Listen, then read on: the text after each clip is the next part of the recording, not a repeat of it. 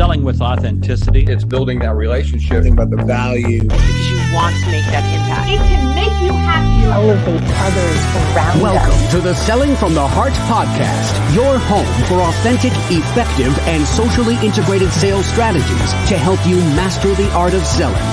Join your co-hosts Larry Levine and Daryl Amy, along with some of the world's best sales thought leaders and practitioners, as we explore ways to help you grow your sales.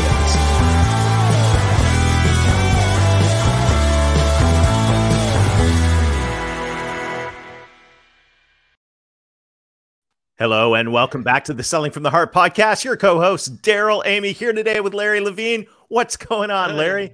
Another day in Selling from the Heart paradise. Dude, we're knocking. We are literally knocking on the door at 2023. It's time to get it done. We got to finish out strong this year, cheering everybody on out there in the Selling from the Heart world. And by the way, if you're new to the Selling from the Heart podcast, welcome. You've joined a growing community of sales professionals that are dedicated to being genuine, being authentic, adding real value. We call it Selling from the Heart, and we have got an incredible conversation lined up with Selling from the Heart podcast alumni, an all-around great guy, innovator, Bob Moesta himself. Stay tuned. You're going to love this conversation. Larry, this is the time of year when we show gratitude. This is the time when we join community, and the Selling from the Heart Insiders Group is one of the things I am most thankful for as I look back over this past year. This community of sales professionals and leaders is just amazing. Yeah, you know, here's the thing. It's about camaraderie. It's about fellowship. You used gratitude and appreciation. We do this every single week inside our community here at Selling from the Heart Insiders Group. Come check us out. We meet every Friday. We bring in thought leaders. We do group coaching and mastermind. More importantly, this is a place where you grab an accountability partner, and this accountability partner is going to help you succeed and do better business throughout the year. Yeah, so if that sounds awesome, and it is, you want to join us, go to sellingfromtheheart.net/free-pass. That's sellingfromtheheart.net free-pass. It's scrolling across the bottom of the screen if you're watching on video. And what that's going to do is it's going to give you a free pass to our next Up Close and Personal, where we get to hang out with amazing thought leaders, friends of Selling from the Heart, and champions for authenticity in the sales world. You're going to love it. sellingfromtheheart.net/free-pass. Well, when you think about sales, you think about being entrepreneurial. And when you think about entrepreneurial, you think about innovation. And when you think about innovation, you think about our guest today, Bob Moesta, our good friend. What's going on, Bob? Welcome back to the Selling from the Heart podcast. God, what is going on? Thanks for having me back. A lot going on. Too much going on. Like, this is one of those things where you're telling me it's 2023. I'm like, not yet. There's still a lot to get done. Hey, Bob, we're knocking on the door, but it just seems like, you know what? The older we get, maybe it's just me. It just accelerates, but it's been the same number of time. It's been the same number of hours, but it just seems to accelerate the older we get. Yeah, it's kind of amazing. And you start to realize, like, at some point you've got to be very, very precious with your time, because at some point, 45 minutes in a line for a Chick-fil-A is a long time to wait. That's right. Oh, stop. Hey, just so y'all know, we had a little talk before we started the podcast. I admit I won't wait online 45 minutes for an In-N-Out, but I did wait online 45 minutes at Chick-fil-A. But not to that. Never mind. That's topic of another conversation. But the thing is to your point, is time starts to accelerate as we get older, and part of it is to realize, like, because we have so many interests, and part of it is to start to prioritize those interests and really kind of focus on what you want to accomplish. It's one of the reasons why I think we've talked about a death day, right? It's like I have so many days. I have 1,837 days left, and as I count my days down, it's like, okay, what did I accomplish in the next 50 days or last 50 days? And it's how I've been able to kind of crank out books and make time for these podcasts, do all this kind of stuff, because I measure my life by the number of people I help. I love it. Good. Well, an amazing book, Measure Your Life. Demand Side Sales is one of my all-time favorite books. We've talked about that on the podcast, and you got to work with Clay Christensen, the thought leader of thought leaders, innovator of innovators. Yes. And now you're here with a new book we're going to talk about today. But before we do, Bob, the question that every guest on the Selling from the Heart podcast answers. What does it mean to you to sell from the heart? selling from the heart is actually pretty easy, because you have to think about the people you're selling to and basically understand what progress they're trying to make. And ultimately, it's about actually helping them make progress, whether your product fits or not, right? Because at some point in time, the notion is if you sell somebody something they don't need, that's not going to go over well. And ultimately, by you helping to frame how your product fits into their lives is just way, way, way better. And so stop selling and start helping people make progress. Oh, it's so good. Daryl, was that word for word the last time Bob was on the podcast? We'll find out. Thing Bob goes, it's going to be word for word what I said last time. I can't guarantee that, but I can guarantee it's pretty close to that, because that's how I'm wired, man. That's right. Well, I think it's so powerful. No, it is. And if you look at this, where we are right now, and this new book you've put out, Learning to Build, the 5 Bedrock Skills of Innovators and Entrepreneurs.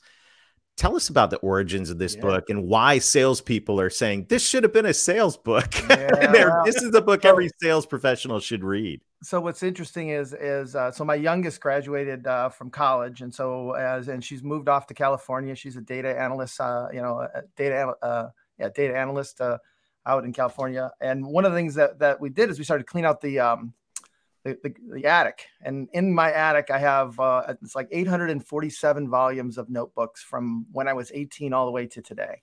And so everyone goes into a special shelf, and I've got this big shelves full of them. And I'm probably like, okay, like we need to get the dumpster in here and kind of throw these out. Like I'm done with it. My wife goes, no. Before you do that, you should go through each one more time. And so as I went through it, I start to realize like, okay, boy, I realized like, I was an 18-year-old dyslexic, illiterate kid who should have been a baggage handler at the airport.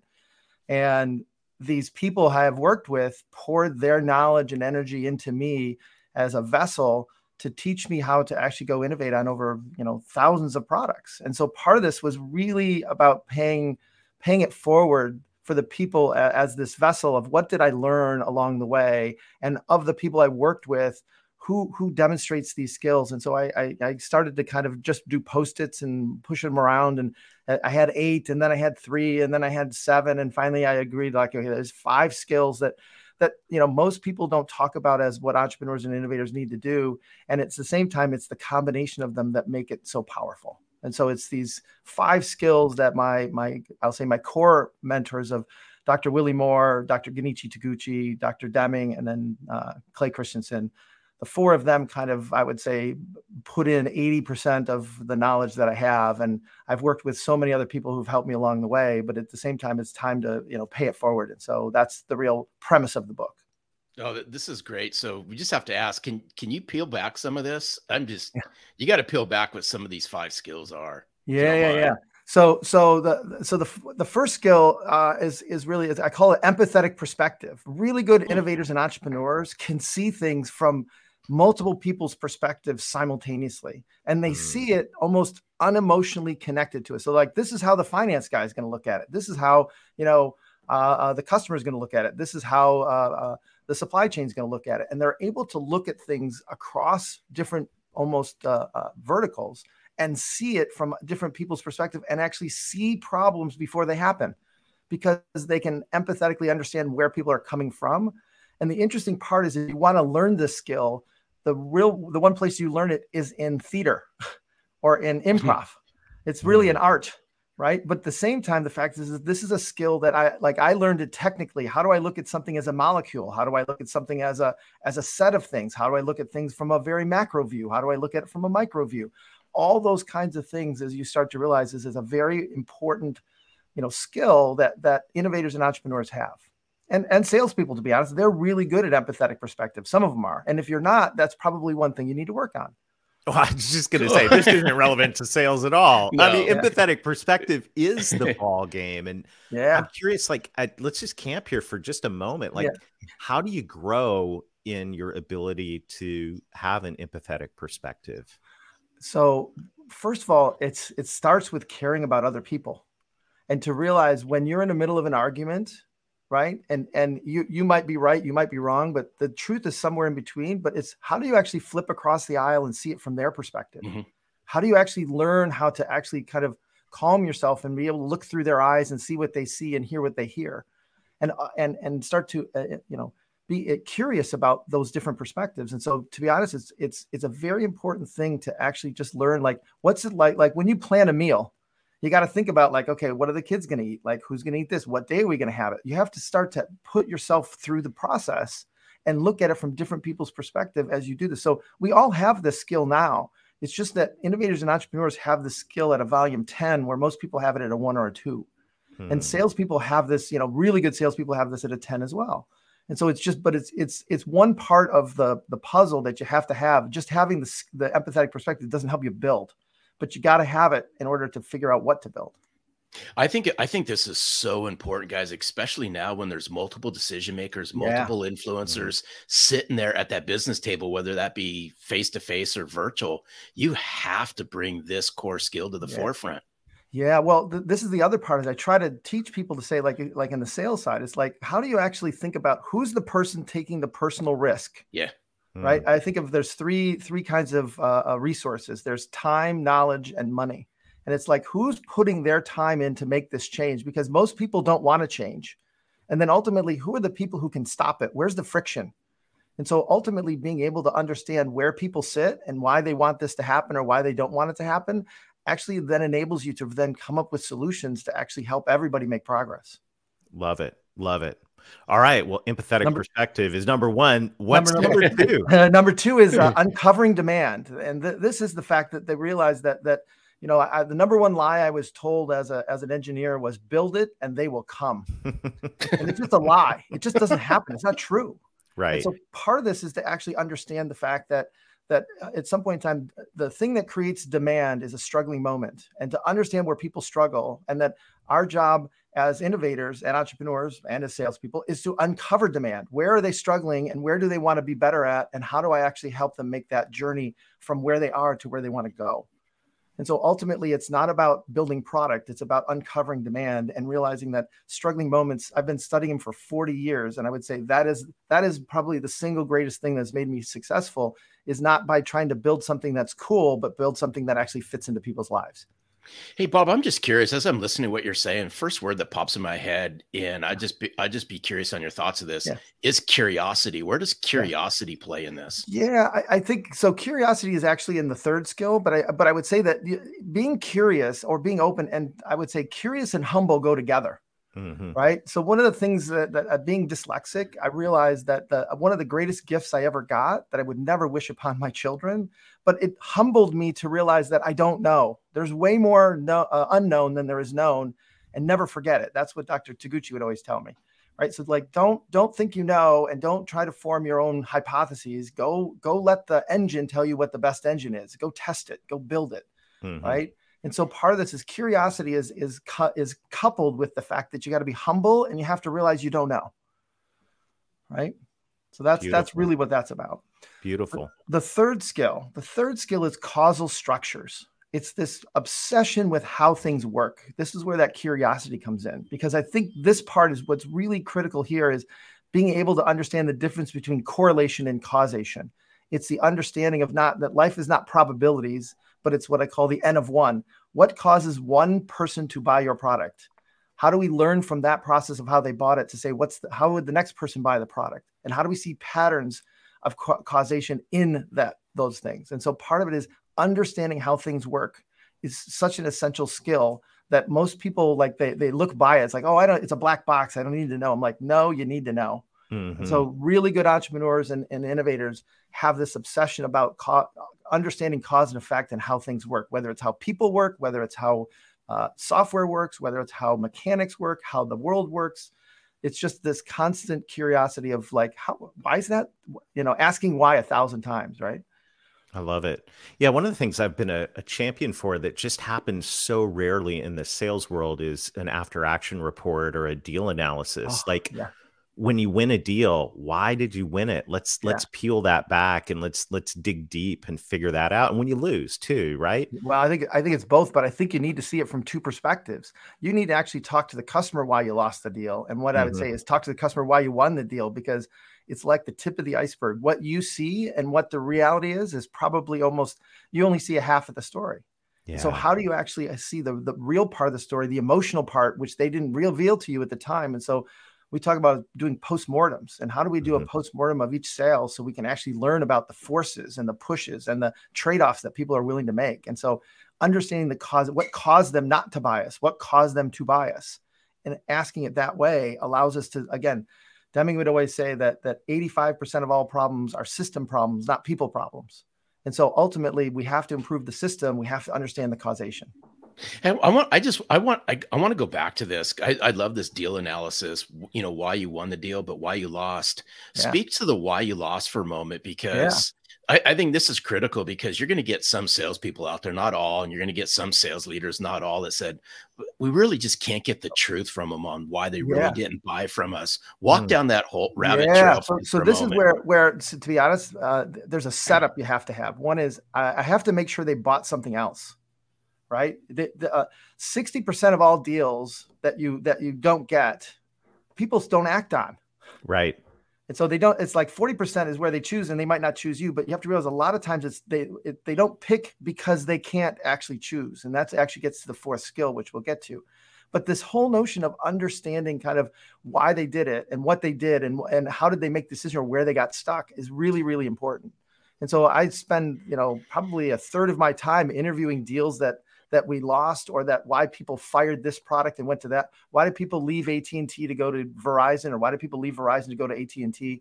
And you start to realize there's, again, patterns in all this. And so part of it is being able to understand is when somebody's leaving you, right, that they're still making progress. So what progress were they making by leaving you?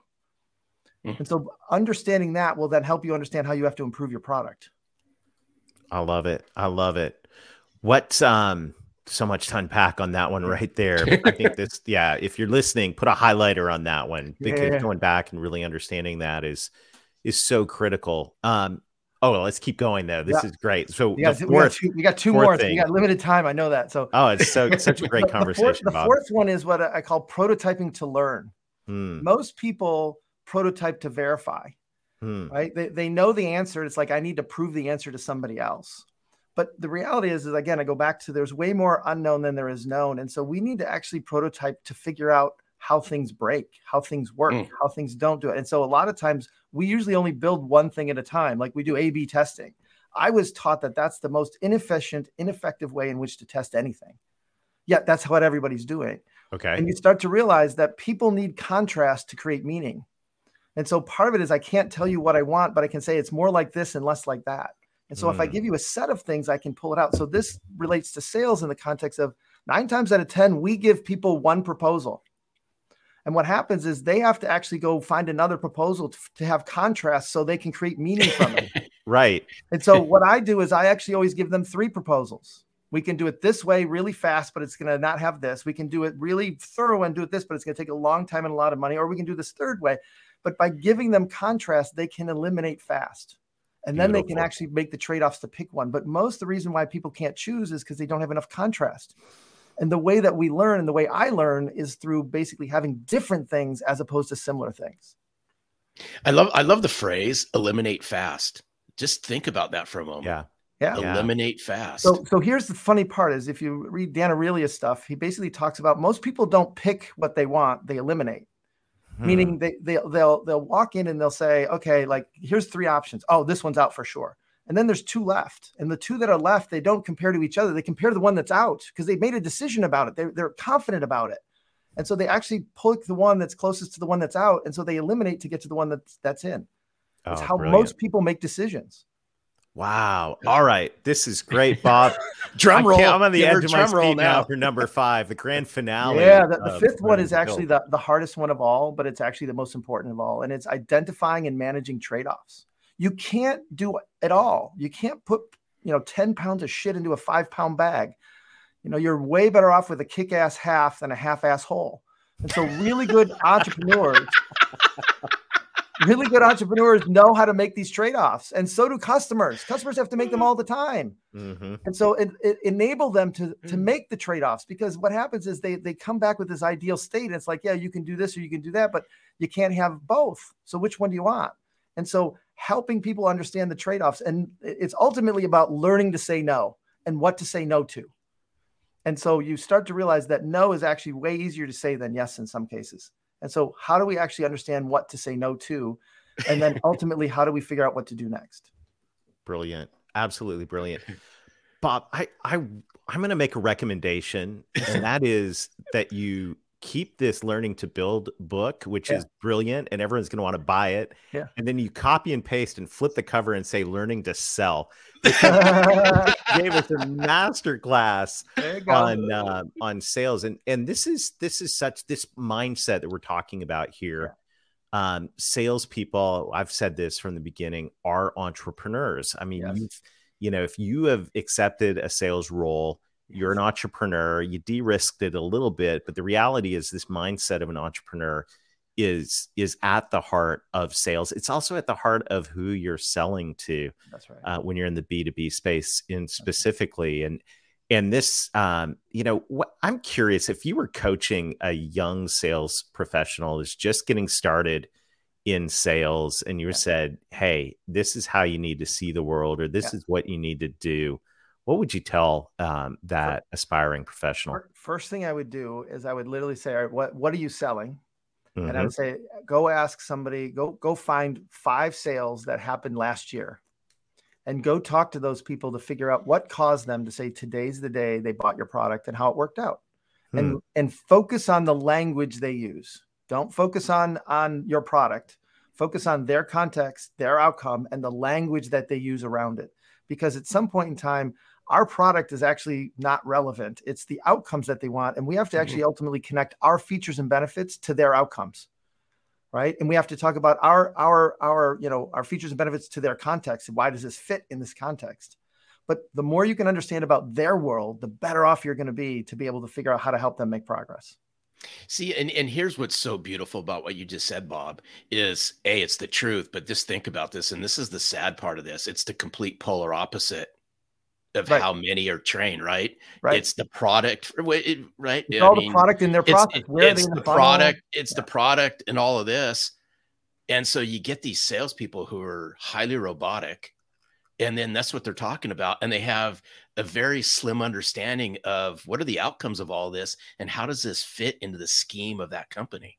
Yeah, but I have a theory on that. I think that salespeople have been turned into order takers by marketing and finance because they think it's about basically we should know exactly what it is. We talk about the total addressable market of who's available. But ultimately, people have to have struggling moments. So it's like, even though the total addressable market might be 10,000 people, how many people are struggling with CRM today? Right. And so you start to realize that these are all very, very different. And so again, it gets back to there's way more unknown than known. But the people in marketing and finance believe that this should all be a managed process to a T. And the reality is we have to actually account for the variation and the unknowns. And that's what we're not doing. And so I think the fact is really good salespeople know how to actually navigate the unknowns and to discover the unknowns. But the reality is most salespeople are taught the product, they're taught the process, they're taught the demo, they're taught it's very mechanical. And as you guys know, selling or buying is emotional. It's not functional. It's very emotional for people. It's all risk for them. Yeah. Well, and this is, as we're wrapping up, I think this is a great moment just to bring in a concept that is so vital for sales professionals and sales leaders to understand. And that is, people don't buy your product or service. They hire it for a job to be done. Can you unpack jobs to be done theory for a minute? Because I think this is the heartbeat of this whole thing. Yeah. So this is the whole thing. This is really the foundational, which is I realize that we are creatures of habit and we will do the same thing over and over and over again. And ultimately, we only change when we have a struggling moment. And so the struggling moment is the seed for all innovation. And once we struggle, then we have to figure out how to find what to do next. And so that is what jobs to be done, or people don't buy things, they hire them to make progress in their life. And so what it is I'm not trying to talk to people who ran out of Tide and want to buy more Tide. I want to talk to people who, are using Tide and say, oh gosh, this doesn't get my clothes clean. I need to buy something else. How do you find something else? Innovation is about actually finding the new next way. And so ultimately it's also about sales. That's why they're actually very parallel, but they're different sets of disciplines at the end of the day. But I think that jobs to be done is that core for me, that whether I'm an innovator or whether I've run a sales organization or when I've been, a CEO, I've used that whole premise of how do we help our customers make progress? And ultimately, how do I make sure that everybody in the organization understands the language the customer's using so they don't have to learn our language? I love it. I love it. Hey, I want to go back. I just have to go back to this because I'm deeply listening to what you're just saying, and I'm sitting here thinking, the struggling part of this. By the way, I love what you were saying. Weave this in. How would a salesperson out there weave in this word struggling to really unpack in a conversation with, say there's, I'll just set the stage, but just say there's a few people sitting around this table, face-to-face or virtual. You got some decision makers and some influencers, and you really want to take this to the next level and apply and really understand what are they struggling with? How would somebody roll this out in a way that gets somebody to open up and say, hey, here's what we're really struggling on with right now. So this is I have a really good example. I was interviewing a customer in front of the board, the executive leadership team, right? And in the middle of it, when it got done, the head of sales, the chief revenue officer, basically stood up and said, like, "Is there anything else we can do for you?" And the person I was talking to basically sat there, and I did this 1, 2, 3. I said no. And they looked at me and said, "Why are you saying it?" I'm like, "He's making it up. If he can't come up with something in 5 minutes, he doesn't actually know how to connect what you do to what his problems are, what's going on." Let me help you rephrase the question. What are the 3 biggest things you're struggling with in your organization that irrelevant of whether we can help or not, like you need to solve this year? And next thing you know, it turns out like, oh, well, you know what? We have a cybersecurity thing that does this and this and this. And all of a sudden they're like, oh yeah, we can solve that. And then it's like, oh yeah. And so you start to realize when you ask the question of how can we help, it's a really hard question. I have to know what you do. I have to know what my problem is. I have to be able to match it all up. Right. And so it's a horrible question. And so the way you start this is to be honest, like right now I'm studying why people leave one company to go to another. And it simply started by like, tell me about work. And what are you struggling with? And next thing you know, I can actually tell you when somebody's going to be looking for a new job, right?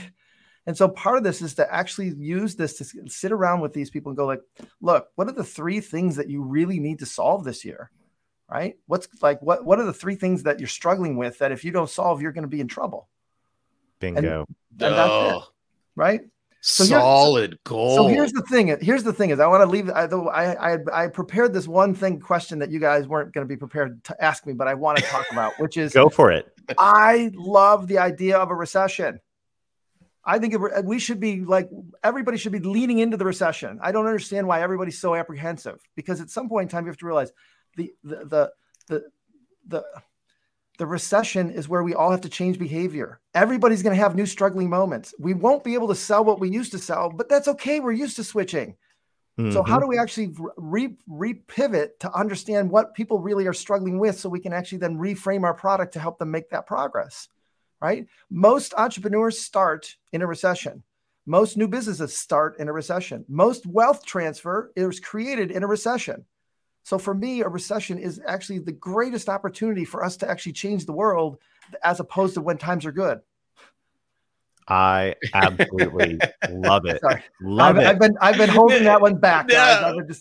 I'm very passionate about this. And I was like, oh my God, I'm so worried about the recession. I'm like, yeah, what are we going to do? Finally, we've been waiting 10 years for this. Finally a year. Like, let's be clear. Think of all the stupid stuff we had when times were good. I mean, it just got crazy. And now we actually can start to do things that are just a little bit different. And now we actually know how to actually cut our products back. We know how to actually lean the organization down a little bit. Like, how do we focus? It's such a great opportunity. And I think that most people dread it. And I feel like going into it with a positive attitude and realize, like, this is like my 7th recession. And I'm like, I'm ready for it, man. Like, I will guarantee you, like my first one, I was like everybody else. Oh my God, when is this going to end? This is horrible. This is great. But now I realize it's just awesome. It's just an awesome time. I love it. Yeah, it's so funny. You hear that line. I refuse to participate in the recession. Why don't you just dive into it? Like, lean in. So here's the thing: is where are the opportunities? Like, right. What's going to happen as things get tighter, as things go? What's going to start to grow? What's not going to grow? Right. And you start to realize that there's a lot of things that how is your, like, think about causation. As the recession goes, what are people going to do less of? Which means they have more time. What are they going to do more of? That's right. And so you I have love to it. start to reframe the world. And at this point, what you're going to see is people are going to want to reduce costs. They're going to want more efficiencies. They're going to want more ways in which, because let's be clear, when we lay people off, the work doesn't go away. Nope. There's just as much work. That's right. Absolutely. So much opportunity right now. So much opportunity. I love your perspective. I'm so thankful you came to share time with us. I'm so happy you invited me back. I have to write another book to get back on. I know. No, I hey, know. Bob, hey, Well, Bob, hey, you I can come told on. you, No, all you gotta no, do he is doesn't flip have the to. cover. No, he can come. Hey, Moesta can come on anytime he wants. You This is are a brilliant welcome in this conversation. community. So I was thinking about it. I'd love to pop into your Fridays. So if you can get me a way to pop in, totally. and be part of your Fridays, Oh, like that if would I could do, hey, 'cause Daryl, that'd be huge. like It's going to be and awesome. I just don't want it to not like I'm just gonna pop in and then I'll just when it's right I'll raise my hand and talk. I mean, if you're all right with it, I would think love you'll it. be a guest of honor. Oh, Hey, no, Bob, that's thank right. you so much. In addition to hitting pause right now, going to Amazon, buying Demand Side Sales 101. If you don't have that already, you got to get that. When you also buy your copy of Learning to Build, which this is should be called Learning to Sell, you could just cross that out on the cover and write sell. I think you should do that with a Sharpie and say Learning to Sell and just put that on the cover. I may do that when I get my copy. Yeah, do it. The next one is Learning to Sell. And that, and all of that, how can people get more of Bob Moesta? Yeah, so LinkedIn is the best place where I'm kind of talking about all the latest stuff. And then I started a podcast last spring where it's me and my business partner for 17 years we built thousands of products together. And it's us, you're like a fly in the wall. And we literally talk about topics like, how do people make decisions, or what is jobs to be done? And it's just like us kind of having, a wrap session. It's about 30 minutes long. And it's just, and we take questions from people and kind of turn it into a podcast where we riff a little bit. We give an example, and then we give you homework to force you to think of it. It's called the circuit breaker. So it's like, let's flip the circuit, reset, rest, relax, and recharge. I love it. Well, Bob, thank you so much for all of your work. Thank you for your perspective. Thanks for sharing time today. And thank you for being a Selling from the Heart champion. We appreciate you. Thanks for having me on. I can't wait to come back. Awesome. What an incredible, I knew this is going to be good. Every time you hang out with Bob, it is a circuit breaker moment. You feel like, the concepts that we talked about here today are so pivotal. And I love that perspective that we ended on. Recession equals opportunity. Let's get positive about this. Let's be, let's lean in. Let's figure things out. Let's be beacons of hope in the middle of all of this. And let's go figure out what problems need to be solved, what jobs need to be done. And let's figure this out together. Yeah. And it's why, in Selling from the Heart, Daryl, I always write, I've written, and I just put my foot on the gas on this one. There's difference between sales reps and sales professionals. That's right. What Bob just shared is what all the sales professionals do. So think about, as we start rolling into 2023, take those 5 skills and double down on those. Absolutely. Well, hey, thank you to everybody for joining us today. If you want to be a part of this conversation and hang out with guys like Bob Moesta, you heard it here. He's coming to our Up Close and Personal with the Insiders group. That's going to be a blast. I can't wait for that. If you want to join Up Close and Personal, go to sellingfromtheheart.net/free-pass. That's sellingfromtheheart.net/free-pass. You can get a ticket. Come hang out with Bob and us. It's going to be amazing. Hey, this is an exciting time of year. Thank you to everybody who is liking, sharing, and most of all, subscribing on YouTube, our latest platform. This is helping us spread the message of authenticity across the sales profession. And Larry, I'm so excited as we head through into the holidays and on into the new year. I'm excited for all that's ahead. We got some exciting announcements here coming up very, very shortly. So make sure to stay tuned, because you're not going to want to miss what's coming up. No, you don't want to miss. There's going to be some good stuff happening just right around the corner. Can't say yet, right around the corner. That's right. Well, until next time, keep being genuine, keep being authentic, keep adding real value, learn to build, and most of all, sell from the heart.